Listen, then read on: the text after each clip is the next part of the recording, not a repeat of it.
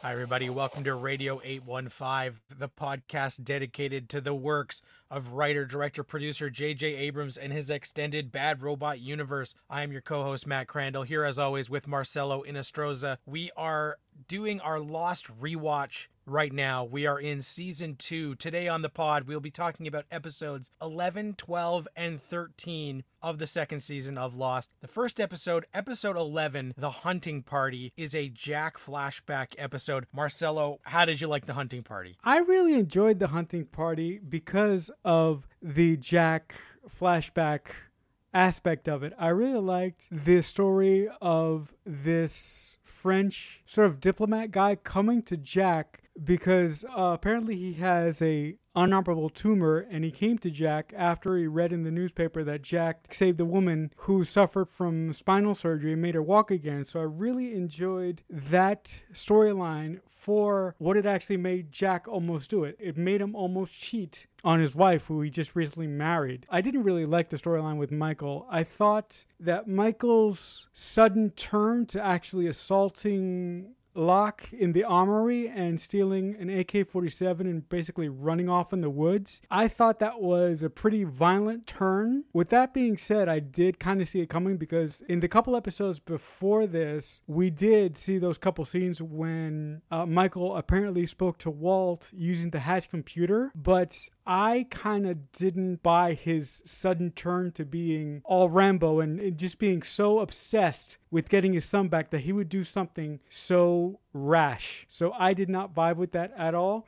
The one interesting scene in this episode is when Sawyer, Locke, and Jack are running through the woods after Michael, and somebody fires off a gun in the woods. Jack shouts for Michael, but that particular scene where he shouts for Michael sounds like ADR to me. It's the first time in the series that I've noticed an audio clip where it doesn't seem like that specific audio clip fits. Did you hear his shout for Michael the way I did, or is that just me? No, I think you're right. It probably was ADR that they added in later, and it was probably just for the sake of clarity. It throws us off the scent for an extra second of who might actually be in the jungle with them, and also it shows that, they're still on the path for Michael, so if there's any interaction, the first thing they would jump to is that it could be Michael. So I do think that was added probably after, just to sort of clarify Jack's headspace in those moments. Yeah, no, and look, Jack has always been a level-headed guy, but I really didn't like in the flashbacks with the daughter of the French diplomat that Jack is trying to save. He is particularly very, very flirty in these flashbacks. When the flashback ultimately wraps up and Jack actually loses the patient, he actually has a meeting with this guy's daughter in the parking lot to where he basically kisses her, and then he goes back to his wife, and then he admits what he has done to his wife, who apparently was thinking about leaving him and basically cheated on him. You guys probably know what I'm going to say. I don't like when people aren't loyal to their spouses. And even if Jack came into that marriage out of obligation, I still wanted him to show some sense of loyalty to this woman who sort of just fell in love with him because of the miracle that he pulled off.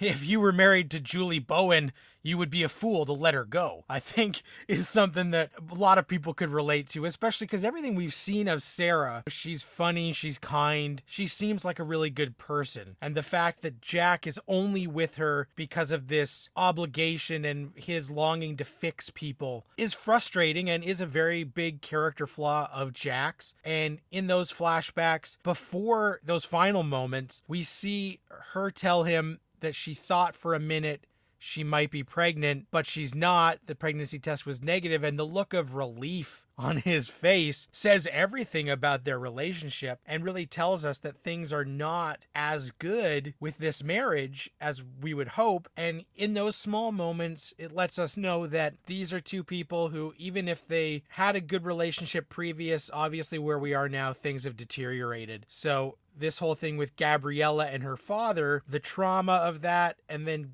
in those final moments when Jack tells her that her father is dead, they kiss. It's tough because we understand, like, Jack is coming from a place of trying to be the hero, trying to be the miracle worker. And when it fails, emotionally, he doesn't know how to handle it because he's been trying to live up to this image of miracle worker. And now reality has set in again. And part of that reality is that things with him and Sarah at home are not good. When he goes home and he comes clean to Sarah, it's a nice moment because it does show that Jack still has some integrity, so he's not a cheating bastard who's going to hide it, but also it's too late. He has realized all of this too late. Sarah has already decided to move on because Jack seems like a lost cause to her. And that's something that is foreign to Jack because lost cause is not really something in his vocabulary. So I thought this whole flashback sequence was very interesting and did speak to a lot of that Jack feeling the need to fix people, his weird emotional attachments to the people that he saved, and how all that plays out in a detrimental way that puts him in a worse spot than he was before, knowing that all of these events will lead to the trauma of his dad's death. His wife left him. It's a lot to take in, but it adds a lot of layers, and Matthew Fox is so good in these moments, even when he doesn't have a lot of lines, just the looks on it that he gives, and him and Julie Bowen together in that scene where she's like, I'm done, that's why my mom was here, was some really good acting and really sold the understated emotion of those moments of the dissolution of their marriage. So I thought that was really well done. The only thing that I will say to sort of echo those points is that I love the line that Sarah says to Jack before she leaves the apartment. She goes, "You'll always need someone to fix." And I think that's an inherent problem that Jack has had in his soul ever since he was a kid. And I think that came from the fact that Christian never gave Jack the love and support that he needed, and he never gave Jack that pat on the back, the support that he needed, and he never gave the love that he needed. But in that same aspect, I sort of blame Christian for doing that, but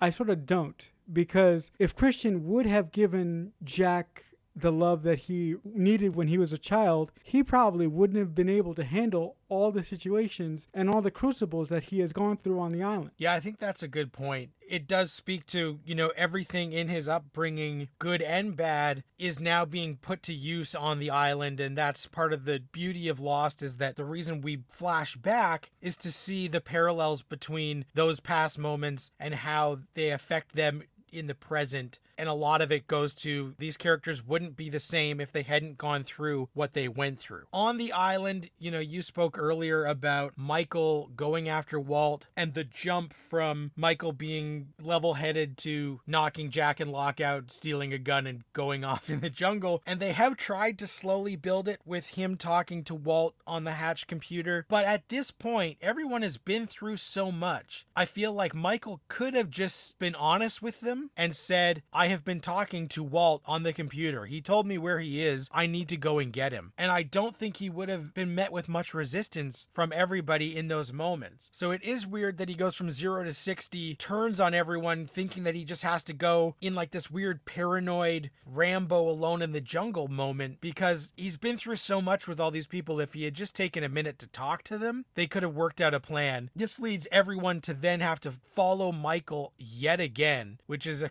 recurring theme in this season. Like, oh, where's Michael? Oh, he disappeared. Oh, we gotta go find him. So it starts to get a little bit repetitive because there's been so many episodes early in the season of trying to track Michael. But the fun part is that this time there's some great banter because we've got Jack, Locke, and Sawyer. And I like when Locke and Sawyer have a talk about where Sawyer got his name from because Locke has seen the manifest. So I love that. Jack and Sawyer still don't get along. And then that moment at night in the jungle, the shot rings out, and finally, Mr. Friendly reveals himself, the big bearded dude from the raft. This conversation that plays out is really interesting, gives us a lot of information that we didn't have, raises even more questions about the others. Alex is referenced, and in that moment where Jack is kind of calling this guy's bluff and says, I think we have you outnumbered. I don't believe that there's like a ton of you, so I don't have to listen to anything you're saying right now. Just when the guy goes, light him up, and all the torches light. Oh no, Jack called bullshit and he was wrong. And I remember this being one of those like, what is happening on this island moments. Crazy, added so many more questions about the others and what is happening that to this point, even more now, like how many people are on this island? It's getting insane with the amount of people when we thought there was maybe a couple. So that was very intriguing, added a lot to the mythology and mystery of Lost Season 2. It's actually getting a little crowded, wouldn't you say, Matt? 100%. That meeting between Mr. Friendly, Locke, Jack, and Sawyer was fantastic, and I particularly liked the sort of speech that Mr. Friendly gave. Basically says, if someone comes into your house, eats your food, steals your laundry, and basically drinks your water, wouldn't you be mad? Throughout the entire speech, I'm going, okay, how long have you guys been here? Why are you here? How did you get here? So the first time that I saw this episode, and Jack, to back up one of your points again, when Jack basically calls Mr. Friendly's bluff and he goes, light him up, I was like, oh, this guy's a badass. Jack better back down or he's going to get himself shot. But the device that Mr. Friendly uses to sort of sway Jack to give up his guns is, I thought, when I first saw this episode, I had no idea that Kate would be that stupid. Looking at what her character has done to this point, I should have known better, and I should have said, of course, when somebody tells Kate not to do something, what is she going to do? I really enjoyed this episode, but the thing that I enjoyed the most is the flashback story that Jack had to endure. Yeah, I thought the flashbacks were the best part. That Kate not listening is kind of like Michael charging off in the jungle when everybody tells him not to. It's the same thing. It's a character trait that at this point has happened so often, it's really starting to get annoying. Just listen to the group and stop thinking that you know better, because every time she thinks she knows better and doesn't listen to the advice of everyone else, it ends up being for the worse. So that is one of those things that I was getting frustrated with by the time this episode wraps up. And the final scene of this episode was really nice, where Jack and Ana Lucia are talking on the beach and he asks her how long it would take to build an army, which then leads into our next episode, episode 12, Fire and Water, which is a Charlie flashback episode that gives us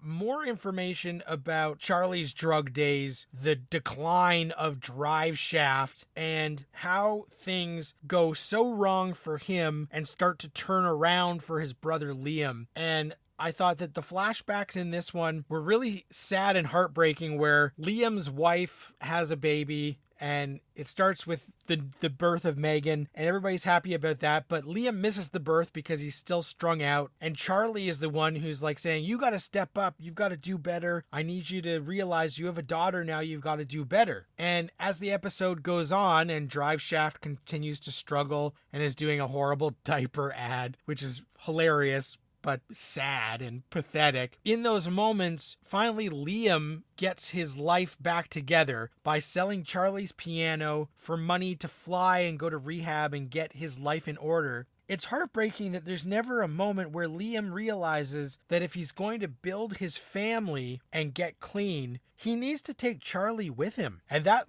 broke my heart, that he didn't say, brother, you're coming with me. We're both going to rehab because this is a bad situation for both of us. You are my family. We need to do this together. And I thought that was so painful in the Charlie flashbacks, that he was looking out for his brother even when he was strung out, but his brother was never really looking out for him, and was the most interesting part of an episode that I found to be the weakest of the three that we watched this week. This episode really hit home with me because seeing Charlie trying to get everyone on the island to believe that he was sleepwalking and that he wasn't stealing Claire's baby out of malice was really frustrating to me. And the reason why it hit home with me so much, I had a family member in my family who had a long battle with cocaine addiction. And after finding this out, after they passed away, it was very strange to me that those people closest to me in my family didn't tell me about it. And I think the reason that they didn't tell me about it was they didn't want my image of this particular family member to be tarnished or to be ashamed. But when I found out about it, I was ultimately proud of this family member because of what he did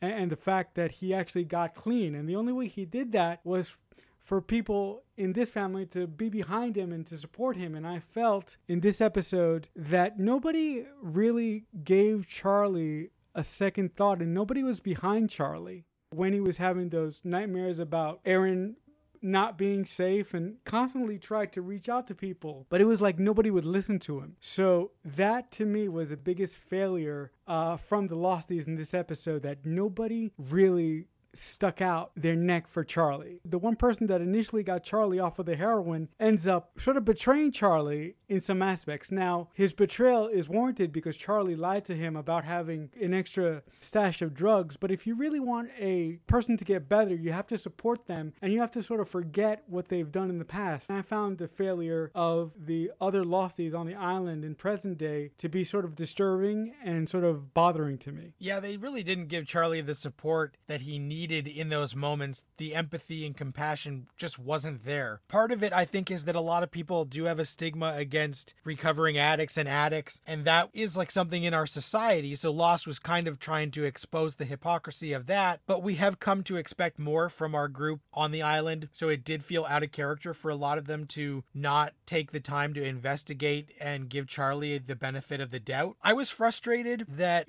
sometimes Lost goes a little bit too far in weird directions for me, and the Kate and the horse and the spirit of Wayne stuff that I hated is kind of similar to this. Charlie having these nightmares where he then wakes up holding Aaron after he's kidnapped him sleepwalking. And it's like, okay, there's so much weird stuff I'm willing to buy, but then other stuff I'm just not down for, and this was really just frustrating to me. It felt like they wanted to really shatter the relationship between Charlie and Claire in a more permanent way, and this was their easiest way to do it, but to me, I didn't like the choice, so I found it frustrating. And again, still frustrating as the Virgin Mary statues come back in, and like, is Charlie using again? Is he not? Just stuff that I'm so wrapped up in everything else that's happening on Lost. I didn't need this storyline that's kind of grounded in this like harsh reality of addiction and people recovering, and are they lying? Can you trust them? It really frustrated me, but part of it was that they wanted to eventually get to that part where Echo baptizes Claire and Aaron, and this was a device to make that happen. But when Lost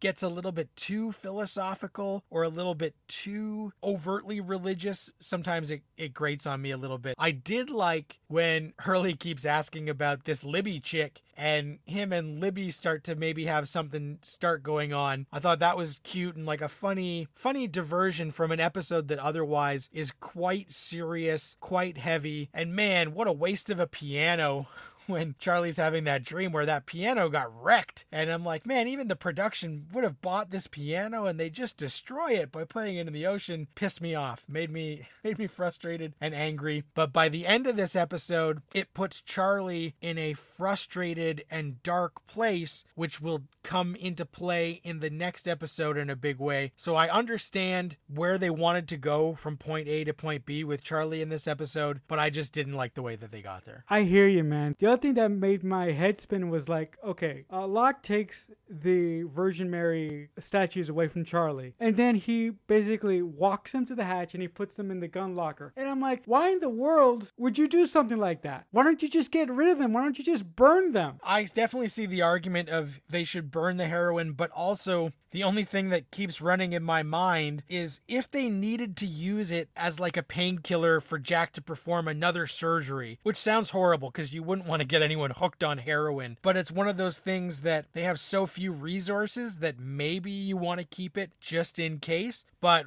they do discuss it more in episode 13, The Long Con, which is a Sawyer flashback episode. This one gives us more explanation on those statues. Marcelo, did you buy the explanation when Locke is having that talk with Jack in the hatch? No, I did not buy it because like you just said, even if someone gets gravely ill on the island because of an accident, the last thing you want to do is get someone hooked on heroin. With that being said, I think that Jack, being the physician that he is and the miracle worker that he is, he would know the exact dose to give someone without getting them hooked on heroin. But I really did not like that quick sort of throwaway explanation. The thing that I absolutely loved about this episode is that Lost, since season 1, has been so many things, but I feel that in this particular episode, Lost did a really good job at structuring the whodunit story, with Sun mysteriously being attacked in her garden, and then the entire Losties basically running a whodunit game.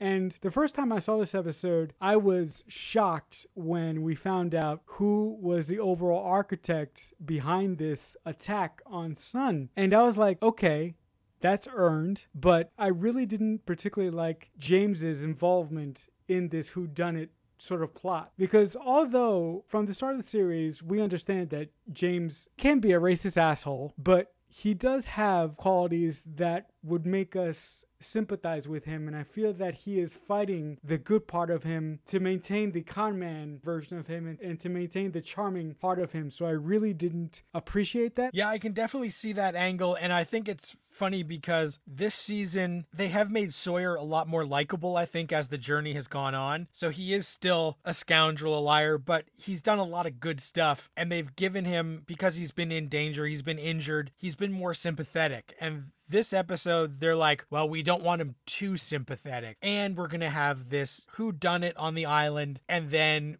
we're going to pull the rug out from under you with the final reveal. The whodunit on the island I really liked because obviously the red herring is that Ana Lucia did this to Sun to rally the troops against the others, because at this point they have agreed with the others that they are not going to interfere, they are not going to cross that line in the jungle, and Ana Lucia and Jack still think that they need an army, that they need to go after these people rather than just be passive. So the whole red herring makes sense because of all the information we have. When the guns go missing at the same time that Sun had been attacked, it feels like this is all some sort of Ana Lucia plan to rally the troops against the others. And when it is finally revealed that it was Sawyer working with Charlie, who now has nothing to lose, it is one of those great, like, oh man, Sawyer is such a bastard moments. And it's hard to see it because we've come to like him a lot more this season, but also it reminds you, don't throw away everything you know about these characters just because they've been likable for a couple of episodes. So I thought that was good. Charlie is now in this low point where even if the only person he can connect with is Sawyer, he just needs something to do. He needed some way to feel useful and of value, and to stick it to Jack and Locke, who have been no help to him. If anything, Locke has been detrimental because Charlie sees Locke infringing on the Claire-Aaron relationship, and he did it because he wanted to make him look like a fool, which was really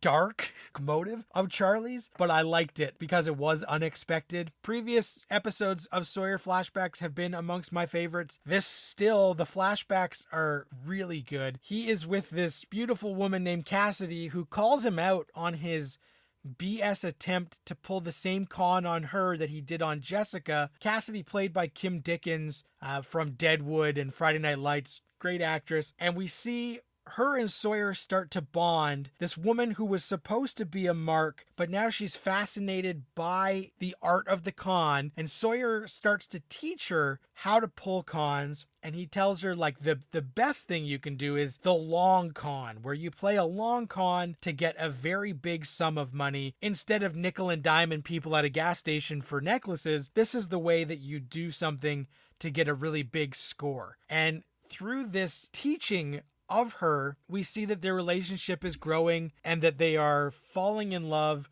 And there are moments where it seems like Sawyer doesn't want to continue with this con against Cassidy because his conscience is getting the better of him. And he meets with his partner, Gordy, played by Kevin Dunn from Transformers and Veep, who's also good in just that one scene. And he says, you got to do the job or I'm going to kill you both. In those final moments in the flashback, it seems like Sawyer is reformed and him and Cassidy are in love and they're going to go off and evade Gordy and just say screw it. But we see that is not the plan, and Sawyer has done a switcheroo and he has stolen all of her money. He did go through with the long con, and even though he was upfront about it, she was still the mark. I thought that was a really nice, like, oh my god, what a bastard moment. But of course, that's the old James. But everything he does on the island in this episode shows a leopard can't change its spots. So I did think that the way that the flashbacks worked, intercut with Sawyer's insane plan on the island, was really nice. The Sawyer flashback episodes are amongst my favorite. This episode had some great moments. The one thing that I had running through my head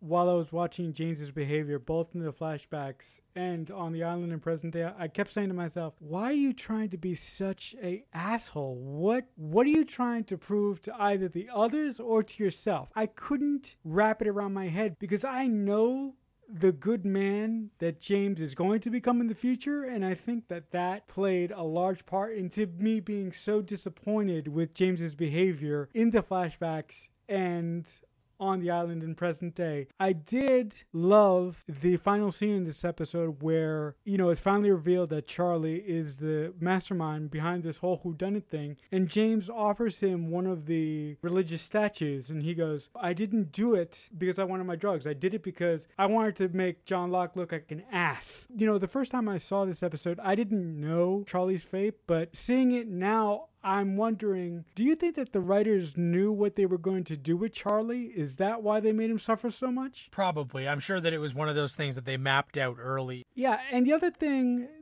James's relationship with this young woman really didn't affect me that much. The first time I really bought into the relationship, but this time around, the only thing that I had running through my head is, I can't wait for a specific blonde woman to show up and really put James on another path. But that's a story for another time. The last thing I'll say about this episode is that I did like when Sam Witwicky's dad showed up as James's partner. I thought that was perfect. Yeah, he was great. In that small scene, does so much. That actor is one of the great character actors, so I really dug that. The only thing I'll just mention before we close this out, Sawyer gives that speech. Listen up, because I'm only going to say this once. Blah, blah, blah. There's a new sheriff in town, and y'all better get used to it. Where he says, you guys took all of my crap. When I left to try and save you, I'm the captain now. I thought that was great because he could have kept this all secret and in shadow, but he wants to have this moment where he says, hey guys, screw you. And that was like a classic Sawyer moment. And the other thing of note is kind of a throwaway scene where Hurley is at a campfire and he's reading the manuscript for a novel called Bad Twin, which was actually a novel that they did put out as a Lost tie-in that I, of course, bought the day it came out and read right away. And it has nothing to do with Lost, and it really only has like very light allusions to anything to do with Lost. It's like a detective book and a mystery, but that was one of those things where Lost tried to expand their universe and mystery into other forms. In this case, a novel that was in the show that then actually was in real life. You could go and buy that novel, and that was kind of interesting and cool in terms of expanding a universe beyond just the TV show that you were watching, and something that a lot of things have done since. No, the last thing that I'll say before you take us home, Matt, is that I found it very interesting in that scene with Hurley and Sayid. After Sayid finds a local radio station, Hurley makes the interesting comment that it could be from anywhere or any time, and I was like, ooh. Is that a reference to what's going to happen later? So that is episodes 11, 12, and 13 of Lost Season 2. If you are doing a Lost rewatch along with us next week, we will be talking about episode 14, 15, and 16. So those are the ones to watch this week. Thank you very much for listening. We appreciate everyone who tunes into the show. If you have any questions or comments, tweet on Twitter using the hashtag Radio815. We will read your comments on the show. If you have any questions or want to get in touch with me directly, on Twitter at Matt Crandall. Marcelo, Twitter is the best place for them to reach you. What is your handle on there? I'm at CreekFanatic88. All right, that'll do it for this week. Thanks a lot for listening, and until next time, Radio 815 over and out.